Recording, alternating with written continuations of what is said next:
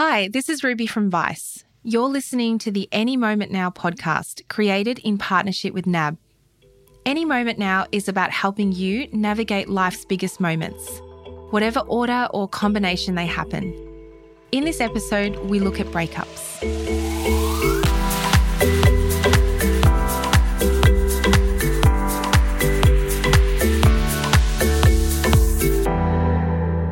Breakups suck. They're messy and painful and feel like they'll go on forever. And that's just the emotional side of them. What no one ever tells you about it is that breakups can also be super expensive, especially if you're living together, share assets, or are married. I was married at 21, and by 26, I found myself navigating through a divorce. Overall, the experience was relatively smooth, but it certainly was something I'd never thought I'd be going through in my 20s. So in this episode, I'm looking into breakups, talking to a divorce lawyer and mediator, and another young person who's currently in the middle of a difficult separation to find out if there's a right way to break up, or at the very least, how to deal with it as best as possible. Before we start, please know that if you're struggling with a breakup or divorce, there are support options available. Some great ones are Relationship Australia and relationships.org.au or Beyond Blue at beyondblue.org.au. Very excited to get a divorce happening and host some kind of little party where I show First Wives Club. But yeah, no, separated at the moment, discussing divorce. Okay. And through email? Through email. Very unresponsive email. That's Leah. She was living in London where she met the guy who would become her husband. I met him in 2011. We got married in 2013. So it was a pretty throw-together wedding. I mean, it was all really beautiful and it wasn't rushed or anything. It seemed really effortless at the time. You know, we weren't stressing about having everything booked perfectly and doing this traditional wedding huge event. It all just came together and it felt really natural. Soon after the wedding, they decided to buy a boat that they would live on for the remainder of their time together in London. So we'd been married for a year and we decided on a bit of a whim to buy this boat. We'd never lived on a boat before. We didn't know anything about it, but we just thought, let's do it. Oh, sounds amazing. Yeah, it was good. How did you discuss dividing the asset that you had, so your boat that you purchased, if something, let's say, were to happen? The problem is we didn't, and we really should have. So we were in this bubble of nothing could possibly go wrong, which is what people do when they get married. They don't think, what are we going to do for the divorce? Scared of like bursting that magic or something. Yes. But there's a bit of magic in looking after yourself too. So we didn't really talk about dividing it at the time. But how important is it to have these discussions up front? What I suggest to clients is that they really have that conversation before they enter into a marriage or a de facto relationship. And there's nothing wrong with having that conversation. That's Anne-Marie. She's a divorce lawyer and mediator. Unlike a marriage counsellor who helps couples before they decide to separate, a divorce coach steps in after they've made the decision and helps the couple navigate the emotional and legal process of divorce. I say that, divorce is 80% emotional, 20% legal. So the legal solution, it's like only the Band-Aid, So you've really got to sort out the emotional issues because that is what drives a lot of the anger and animosity. And you really don't want to, let that overtake. The main thing Anne-Marie believes in above all else is keeping the process amicable and out of court if possible, because it's expensive and even more emotionally draining. Back to Leah's story. Here's how things happened for her. It was actually the most sudden, crazy thing. So I moved back to Australia and he was going to sell the boat and meet me over here, and I was going to set up our flat here and it was going to be sort of smooth transition. I'll have the house ready for you when you get here. You finalise that and say goodbye to London by yourself and do your thing, because he was sort of having cold feet about moving over here, which maybe I should have listened to more. So I got over here and then didn't really hear from him much, and just couldn't get a hold of him via phone or anything. And then I emailed him sort of like, I hate doing this, but this is kind of the only option I have now. What's going on? Do we need time? Like, what's happening? Talk to me. Yeah, and he broke up with me via email. So it was very sudden. I stupidly opened my emails at the tote at a gig one night and my jaw hit the floor. I just realised that my marriage had ended via email after 5.5 years together. So pretty crazy. That has got to be one of the most brutal ways to break up with someone. But what should you do when everything falls apart? It is really important to take it slow, to really think about what's happening. And a lot of self-care would come into it at that stage, because divorce is a devastating process. It's your very foundations are shaken. What you've been used to, it feels like your whole world's crumbling. So you've really got to come to grips with what's happening. And what happens as human beings is that when we are stressed, our reptilian brains go into overdrive, and, we go into that flight, fight, freeze response. So we really don't want to be making decisions with our reptilian brain. It's all about looking at the bigger picture, and looking at your goal. You really need to have a goal in sight as to how you see your life moving forward, probably in the next 5 or 10 years. And that is hard to do when you're going through a divorce and your life seems like it's, all falling apart. So I needed to figure out what to do with my lease, because I'd signed on to a place that I couldn't really afford on my own. I just made it work. I got temping work that was sort of well paid. I didn't really enjoy my work here for the first 6 months or so, but it was just sort of did what I needed to do. And then I just slowly built stuff up on my own and just had to remove his picture from starting here. I had this image of how things would be. It wasn't like that. I couldn't dwell on that. So I needed to figure out how it would look without him in the picture. And it's fine. It looks great. It's just, it was always going to be fine, but it was just adapting to that. You're listening to the Any Moment Now podcast, created in partnership with NAB. Remember to check out more Any Moment Now content on Vice to help you navigate whatever major life milestone you're about to hit.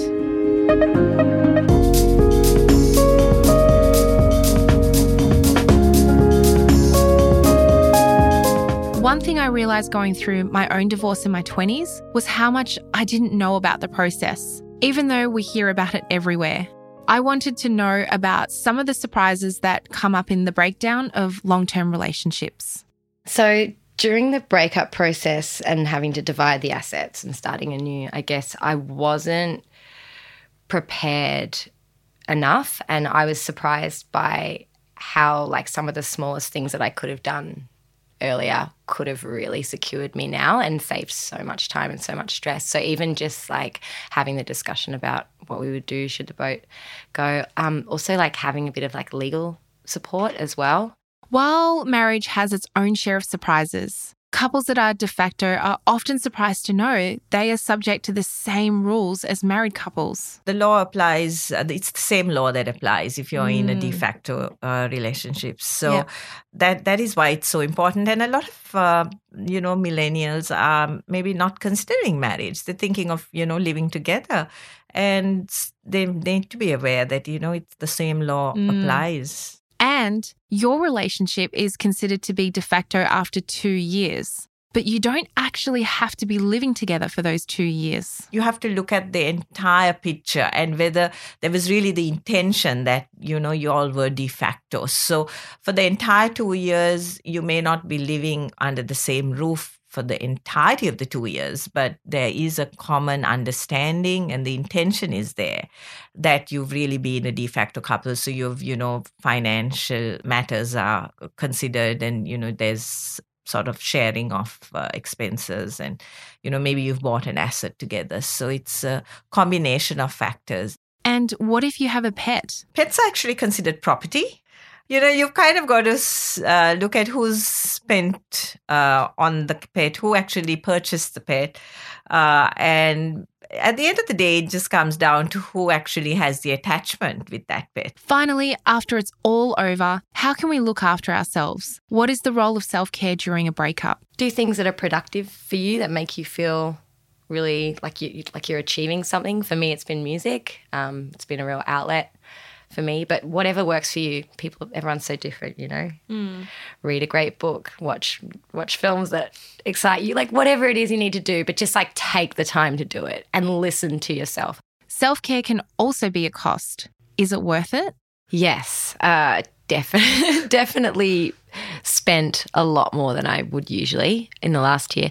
Even just like on social things, going out, drinks, being in a new city, trying to be okay with stuff and move forward and live independently, and that's expensive too. Any regrets financially?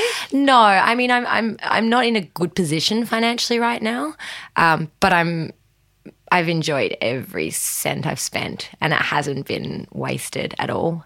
I guess another thing as well is I recently moved into a flat by myself, which is quite expensive, but in terms of my mental health, it's been so good for it.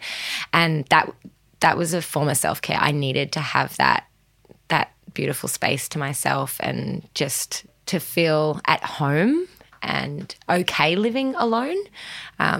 So it's expensive, but it's been really worth it. You don't have to be spending extra money. You don't have to be having a massage every week. I mean, if you do have some extra money, that might be a good idea. But at the end of the day, it's just simple things that really make a difference. So it's just whatever makes you feel good. Just, go for a walk, maybe just having a coffee with a friend. So what advice is there for people breaking up in 2018? I'd say know your rights, know what you're entitled to, and don't trust anyone but a professional in that, because everyone's going to give you opinions, and even like partners will tell you you do the research on your own. Don't be manipulated into thinking you're worth any less than you are in the situation financially and emotionally. And I would say maybe just like keep all your finances in a clear, sort of easy to track, whether it be you keep note of outgoings and incomings each month, or just have something together so that if it should happen, you've got something to refer to straight away, and you've got a clear, this is what I've contributed, this is what you've contributed, and it's not he said, she said sort of thing. So it's just being organised with it. And not being afraid to like look at the figures, because that's daunting sometimes, going through finances. It's like tax time. It's as soon as you do it, it's fine. But the lead up to it is just agony. It's like, just get on top of it. Just jump into it. I would go back to mindfulness, really bringing yourself back to the present moment, because sometimes when I sit with clients, they are so overwhelmed, they can be talking about things that may not even happen. They're imagining that the worst, and then you end up in a place that you didn't even intend going to. And I've kind of got to drag them back to know that that's not where we have to be. I think finding love in other forms, when something doesn't work out and love ends, or doesn't end, but is totally severed, it's really easy to be down on love, and it feels so absolute and just really breaks your spirit. And I think we forget that there's love in so many forms, like in the friendships we have, or the jobs that we're really passionate about, or even places. So all things considered, so many marriages end in divorce. Should we plan for it? No, I don't think so. I think you should arm yourself, but I think you should with anything, you should be prepared, and you should be empowered and educate yourself, but I don't think you should plan for it, Otherwise we don't get married going, okay, we'll do this and then we'll get a divorce. But shit, we had one hell of a party. No, I don't think you should plan for it, but definitely consider it. Or just don't boo-hoo it, or feel like you're locked into anything, or that you owe anything to anyone, or there's this expectation, because like any contract, it can be broken somehow, Yes. And that's fine. And that doesn't discount all the wonderful stuff you had together. Yeah. It just was time. That's the end of the episode. But one more thing. I want to share a support line that Leah found really helpful during her breakup. Wire are an amazing resource. They cover everything from like money, housing, employment, well-being, relationship, domestic violence. They're an incredible resource. Wire is the Women's Information and Resource Centre. If you identify as a woman, you can call them for free on 1300 134 130 or visit wire.org.au. Alternatively, you can contact Relationships Australia and relationships.org.au or Beyond Blue at beyondblue.org.au.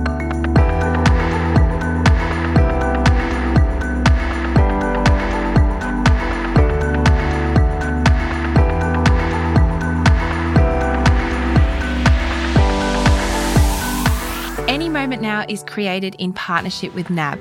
Life's unpredictable, but your finances don't have to be. NAB is there to help during every moment. Search NAB Life Moments to learn more.